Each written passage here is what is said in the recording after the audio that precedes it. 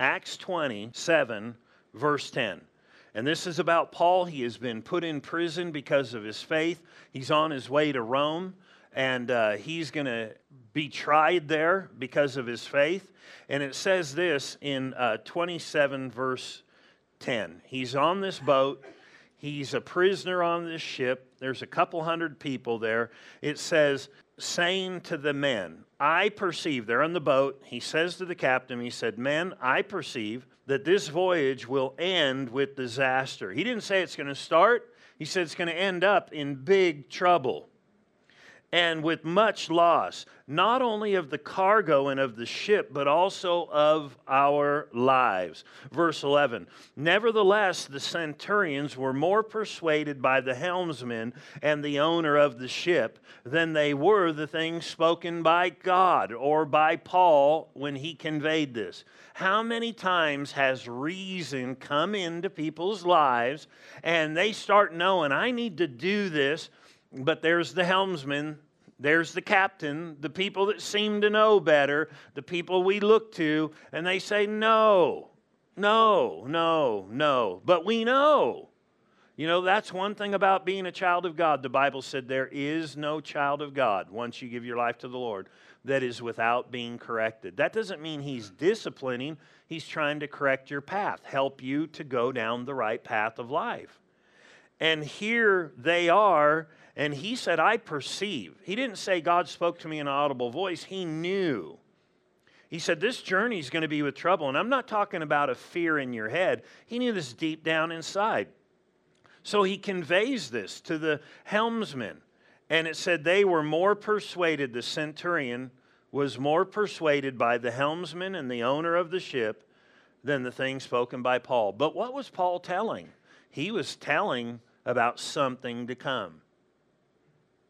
And I know this, God can tell you about bad things to come. God can tell you about good things to come. And he can just tell you about things to come. And he can help you in every area of life. And sometimes when we say tell you, you can just know. I mean, I've known in my own life, and I've talked to other people in their life, they knew, start paying off debt, start doing this. And they realized when the time came, wow, I needed this, and I'm glad I did this. I was ready now to do this. You with me? Sometimes we don't get to experience certain things because we haven't followed certain promptings. And we're not ready when the day comes. And so here, he's prompted, he has this perception, he tells these people, they're not listening. And it says, notice this verse 12, and because the harbor was not suitable to winter in, the majority advised. It just didn't make sense. It wasn't the best. So now all these voices are coming. You ever had a lot of voices come to your mind? Only one person shaking their head. The rest are like, I don't know what you're talking about. No, we do. We get thoughts sometimes, right? And sometimes they can come big time. And it said that the majority advised to set sail from there also, if by any means they could reach Phoenix. They were coming here. No, it was somewhere over there. A harbor of Crete opening toward the southwest and northwest and winter there. So they're like, this would be the better way. This would be the ideal thing. Sometimes what's ideal to our head is not ideal to our spiritual life with God. And he'll deal with you, and he'll let you know. And so right here in verse 13, it said, when the south wind blew softly. They said, there's going to be a storm, we're going to lose our life. And then they're all arguing, no, keep going. And we just go, we'll make it. And then they looked out and went, it's so soft, so nice. We could do this. It said, so when the south wind blew softly, supposing that they had obtained their desire. Supposing. They supposed, we can go down this, nothing's happening. It's okay to keep going this way. And so notice this. Putting out to sea, they sailed close to Crete. Verse 13, but not long after, a tempestuous headwind arose called Euroclydon. Well, that's a nice name. That doesn't even sound good right now. Verse 15, so when the ship was caught and could not head into the wind, we let her drive. I mean, now the ship is out of control. And running under the shelter of an island called Clauda, we secured the skiff with difficulty. And it said when they had taken it on board, so instead of dragging it, it's getting so bad, they pull this little skiff on board. They use cables to undergird the ship. They're called helps. I mean, this boat, they ran these cables all the way underneath because the ship is ready to break apart, and they're tying it like in a circle to hold this thing together. And it says, fearing lest they should run aground on the Sardis sands, they struck sail and so were driven. So instead of just now drifting and out of control, they just let the sails now just rip them away because they're afraid we're going to crash. And because there was exceedingly they were tempest tossed, the next day they lightened the ship. I mean, they're weighted down in these waves. They're throwing stuff overboard now. And on the third day, we threw the ship's tackle overboard with our hands. Verse 20, now when neither sun nor stars appeared for many days, and no small tempest beat on us. In other words, it was big all the time. All hope that we should be saved now was finally lost. Now they've come to the place where all expectation, natural and spiritual or anything, is totally gone. I mean, you've got to admit, it's probably playing in their heads. We should have listened back then when we set sail. We are in for trouble. How many people get themselves into trouble? I'm so glad that this story did not end here. You can avoid a lot. It would be nice if all our lives were written from the verses before and we obeyed and didn't set sail and that was it. And we heard on the news about a storm and went, oh, we didn't go that way. Remember? But how many of us have set sail? This is where the miracle starts, right here. The new one. How many can say a new one? Some people need a new one because they know, I got myself in a place I shouldn't have gotten myself. But notice this. All hope is now gone. There's nothing to encourage them. I like this. There was a man who knew God on the boat. His name is Paul. Verse 21. But after long abstinence from food, then Paul stood in the midst of them and said, men, this is never good. And I will advise you, like if you tell people, hey, you shouldn't buy that or you should do this, and then it goes south, don't tell them, you guys should have listened to me. You've got to be careful about that. That's wise. But Paul didn't. He didn't matter. The whole ship was going to be done. He said, but after a long abstinence from food, then Paul stood in the midst of them and said, men, you should have listened to me. You know, I'll tell you what. I've wanted to say that a number of times. I'm sure the Lord's wanted to say that to me a few times too. You should have listened to me. He said, you should have listened to me and not have sailed from Crete and incurred this disaster and loss. They already know, according to what he knows from God, they're going to die. And he said, now I urge you to take courage. Well, he hasn't said anything yet. All he said is, listen up. I want you guys to be encouraged now. Well, last time he said something, he said, don't do this or this is going to happen. He hasn't told them anything. And he said, good news. You guys need to cheer up.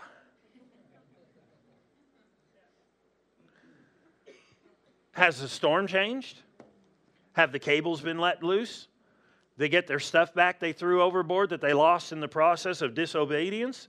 Nope. He said, I urge you to take heart, for there will be no loss of life among you, but only of the ship. For there stood by me this night an angel of the God to whom I belong and whom I serve, saying, do not be afraid, Paul. You must be brought before Caesar. And indeed, God has granted, notice this phrase, so he was praying.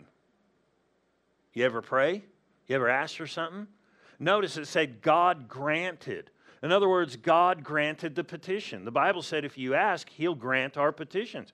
And He said you have not because you ask not. Paul was asking, God granted the petition to him and said, hey, they're all yours, Paul. Everybody who sails with you. Notice this. He's granted you all those who sail with you. Therefore, take heart, men, for I believe God that it will be just as it was told me. However, oh great, here we go. However, we must run aground on a certain island. Now, when the 14th night had come, as they were driven up and down the Adriatic Sea. I mean, you would have thought if you got a word from God, everything, the sailing would just calm right on down. 14 days.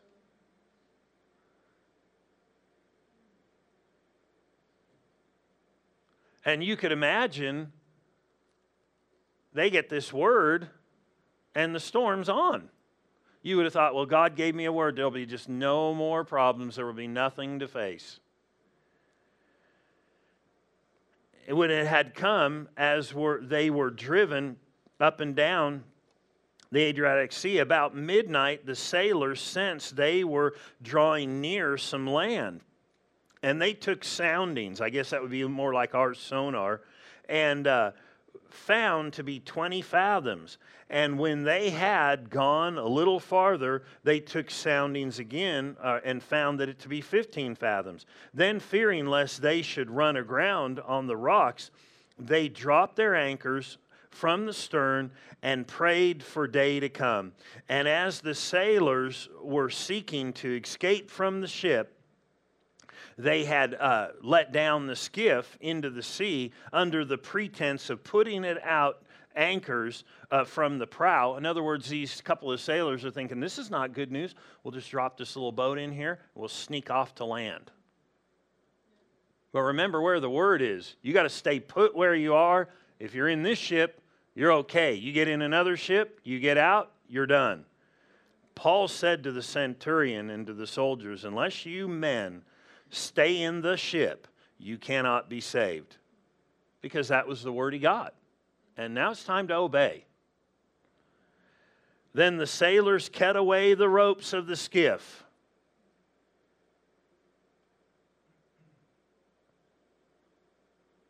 That should sink in. Sometimes people have a way of escape. I'm just going to go do this. And you just need to cut it away and don't let it float around so you have another opportunity later. You with me? Well, just in case this doesn't work out, and keep this old girlfriend around or an old boyfriend around, and I know I'm not supposed to, but I'm just going to keep this here just in case God doesn't come through with the other one. You'll find you might jump into that other ship.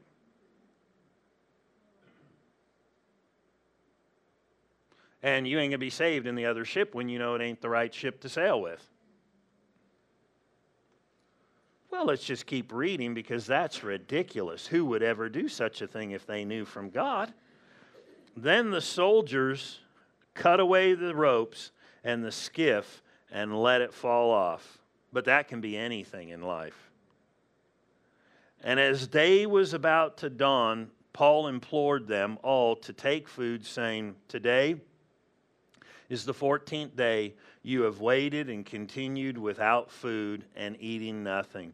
Therefore I urge you to take nourishment, for this is for your survival, since not a hair will fall from your head or the head of any of you. Verse 35. Notice this, and when he had said these things, he took bread and gave thanks. He prayed in public. Well, I just don't want to pray in front of anybody because what will people think if I pray in the restaurant? He's in a ship with a bunch of people and he's like, I don't even care. I'm going to make a stand. I know God. I know who he is. And he prayed in the presence of them all. And when he had broken bread and began to eat, so they're all watching him pray for his food. They're watching him eat his food. And they've gone without food for a long time. It said then they were all encouraged. I mean, think about that. You ever watch somebody eat and get encouraged? That's not how I am. I'm like, well, I'm so encouraged by the way you eat that burger. No. What they were saying was, look, he's not even troubled. He's not even bothered. I'll tell you what, faith actions encourage others. It's a fact. Faith actions encourage others. When somebody will stand strong, people will be watching. And it can give them courage too.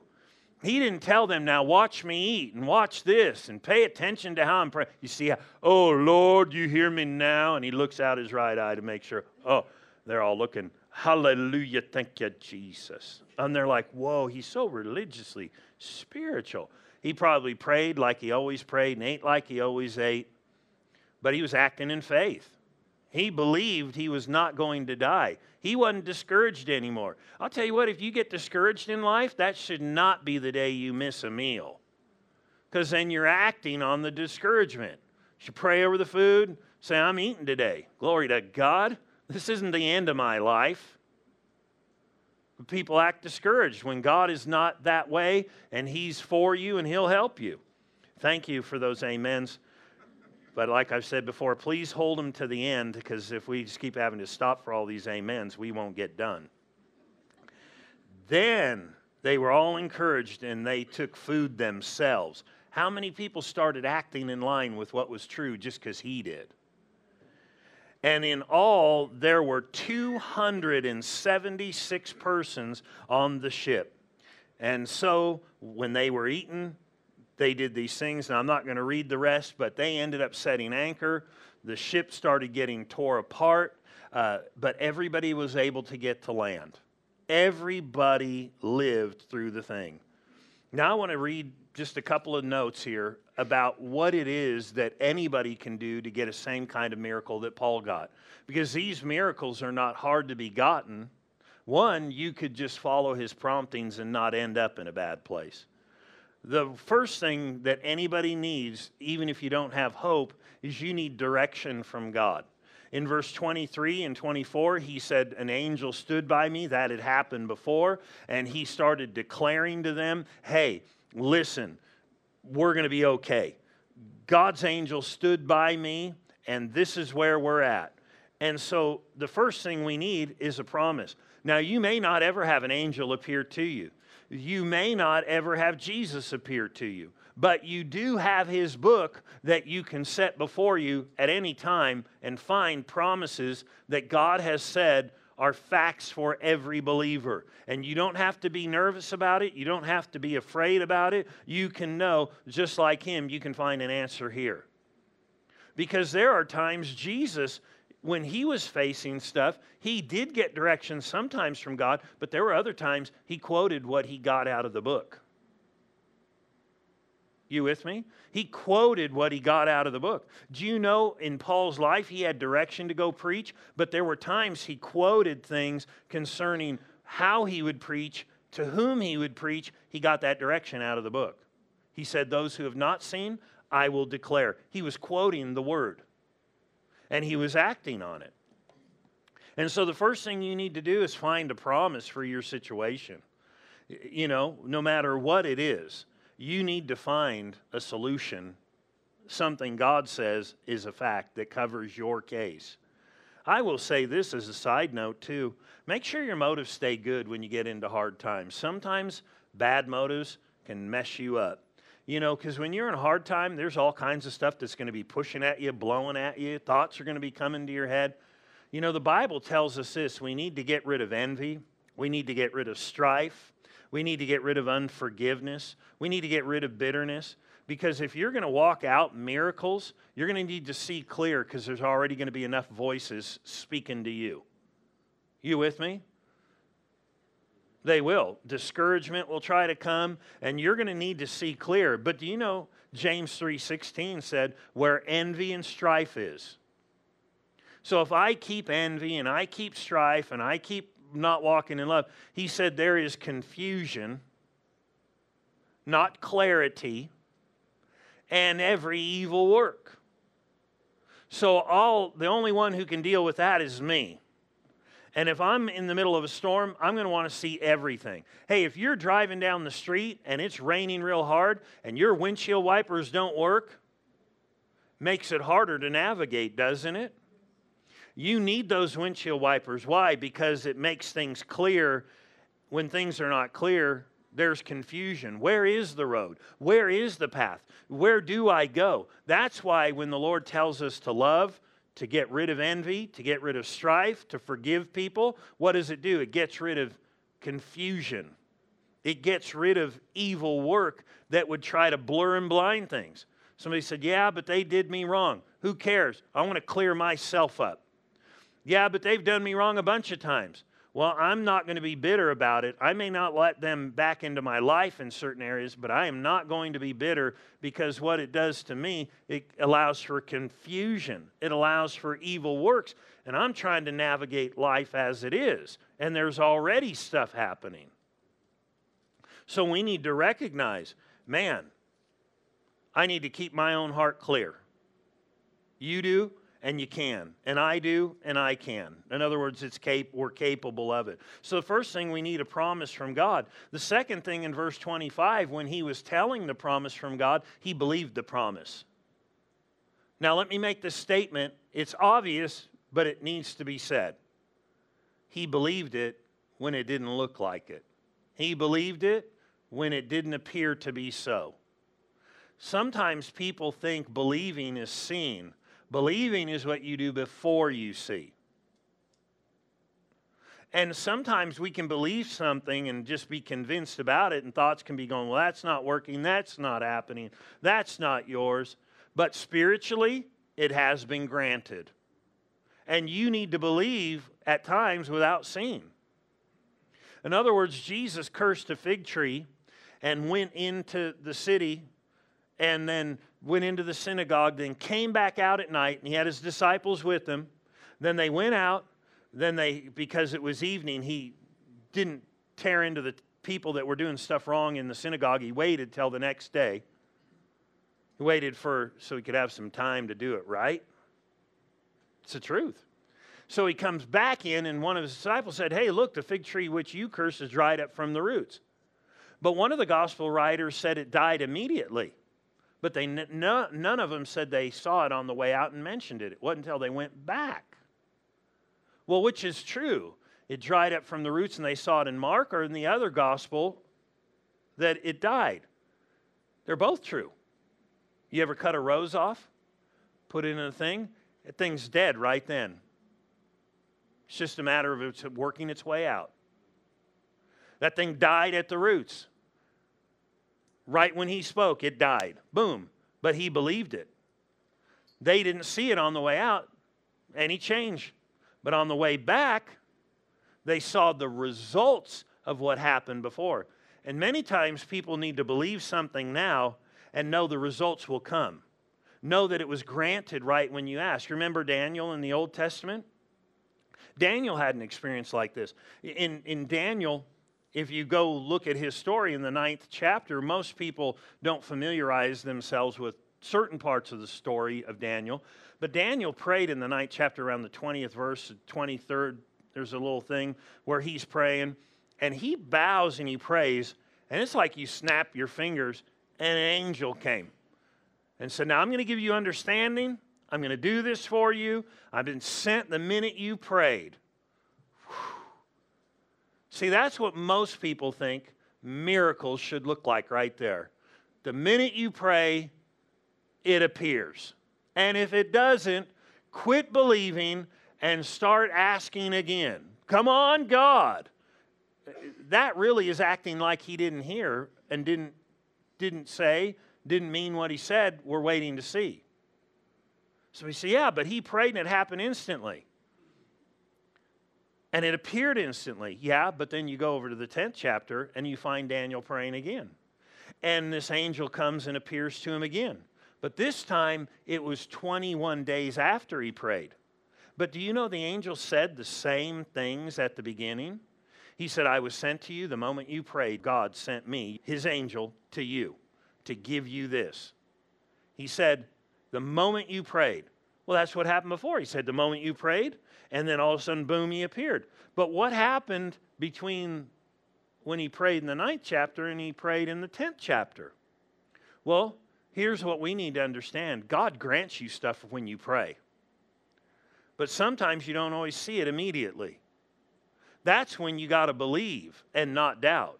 Because you think about it, it's 21 days. What if Daniel would have gone at the 20th day? Well, this prayer stuff and talking to God doesn't even work. I asked him 21 days ago. Problem is, Daniel would have been only just looking at the natural, but he didn't do that. And all of a sudden, the 21st day, this angel appears and he said, the moment you prayed, God sent me. If Daniel would have jumped in, he would have said, okay, where were you the last 21 days then? I was kind of needing this. I was needing a little help here. But the angel tells us something that's real interesting. He said, I came, but the prince or this evil spirit over Persia, you know where that is, Middle East part. He said, the prince of Persia withstood me for 21 days, and Michael, the archangel, came and prevailed against him so I could come and grant you your petition and give you. But God heard it immediately. But there was something in the unseen that was hindering. And so we need to recognize this. I may pray today for something and may not see it today, this minute, but when I believe, believing is what I do when I don't see. And I got to stand fast. I can't just get into unbelief and start thinking, well, God's not hearing, God's not working, it's not happening. You with me? God has good stuff for people, and He grants stuff right away. I remember this lady called me who used to work with me when I was a youth pastor in California, and she called and said, the Lord dealt with me to talk to you. They just diagnosed me with breast cancer. And she said, will you pray for me that I get a good report? And I said, oh, sorry, I can't do that. And the phone got about this quiet. She said, well, I believe the Lord dealt with me to have you call. I said, well, I can't pray that way for you. I said, one, the Bible doesn't tell us to pray that way. I said, two, if I did pray that way, you could get a good report. It'd be real easy. All the doctor has to do is pick up the wrong file, the x-ray of the other lady, and go, oh, look at this. You got no more cancer. And you got a good report.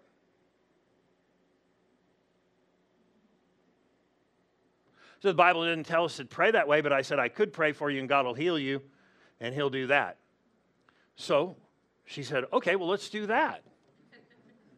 Because she realized a good report is not, who cares? What if they mixed the files up after we prayed and they gave her some other lady's file that said, oh, you still got it. But is that true? No. Anyway, so we prayed. And she had to wait to go to the doctor. They didn't just go, oh, you prayed? Well, just come on in here. That'd be nice. Just you prayed. Okay, you just come on in. If we would have known you prayed, we would have just had you come right on in, That's because we're all about this spiritual stuff, I'd laugh at you and say, stand in line with everybody else. She had to deal with stuff, thoughts, different things. Eventually, she gets in. Goes and sees. They come back. They said, it is all gone. I don't know what happened. Well, she's probably not the type to go, well, let me tell you. But it was gone. Completely gone. But, there can be a battle sometimes because, and people don't always believe God hears them. That's why they keep saying, keep praying for me, keep praying for me. Why don't you just trust what God said? If He said it, it's a fact. And if we get bold like that, that's what Paul did the whole time. He didn't say, let's keep praying. Everybody keep praying. He said, sirs, it's going to turn out just like I believe. Now, we should keep praying through life, but there's things that when we pray and we ask God and know He's heard us, just because our loved one, we don't see him change immediately, we shouldn't start freaking out going, it ain't working, it ain't working. It's working in the unseen. We should just thank God. I've already prayed about that. That means you're working. That's believing. When you see the answer, that's not believing, that's called seeing. But remember, we're called believers. Right? We will see, but we're called believers. And Jesus said to somebody, when they were all upset about the circumstances and how things were not working out, he said, did I not say if you would believe, then you would see the glory of God? He basically said, calm down, get back to believing, trust before you see, and you'll have it. Amen? And we can all do it. Because you want to know something? I'm going to say this as we close. We are trained to believe in stuff we don't see. But the problem is the things we're trained in believing, the big part, is super negative. We believe in stuff we do not see all the time. That you do not see, that is not apparent to you, and we believe it and act like it. Used to be, when I was a kid, you could play in the sandbox at the school and be digging in there and have Hot Wheels or whatever, and then you find like a treasure from a cat. You're like, look at this thing. What is this? And I'll put that down. I'm like, okay. And then you go back, and then the bell rings, and it's time for lunch. And you go run, and you got to get to the front, and you don't even think about washing your hands. It's like, gross. Did you wash your hands before you prayed for that person? I'll tell them later. And, people are like, oh, and then you go eat that sandwich, and, you rub your face and your hands, and you just were touching something, and you live to tell about it. Now, today, if you touch the doorknob back there, the world has trained us to believe that germs are super powerful, and they can jump off that handle, grab your hand, run up your arm, get up in your nose, and make you start sneezing. It's pretty much how it works. Pretty much. So you go to the hospital to visit somebody, and you push the elevator button with your elbow. Ding. Or you tell somebody, oh, no, I was holding the door for you, but you're waving in the light. Don't want to touch the door. Don't want none of those germs. It's because people believe in germs more than they believe in Jesus. They believe in that stuff, and they've been trained that way. Why don't we retrain ourselves to believe in other things we don't see, that they are more powerful than those things?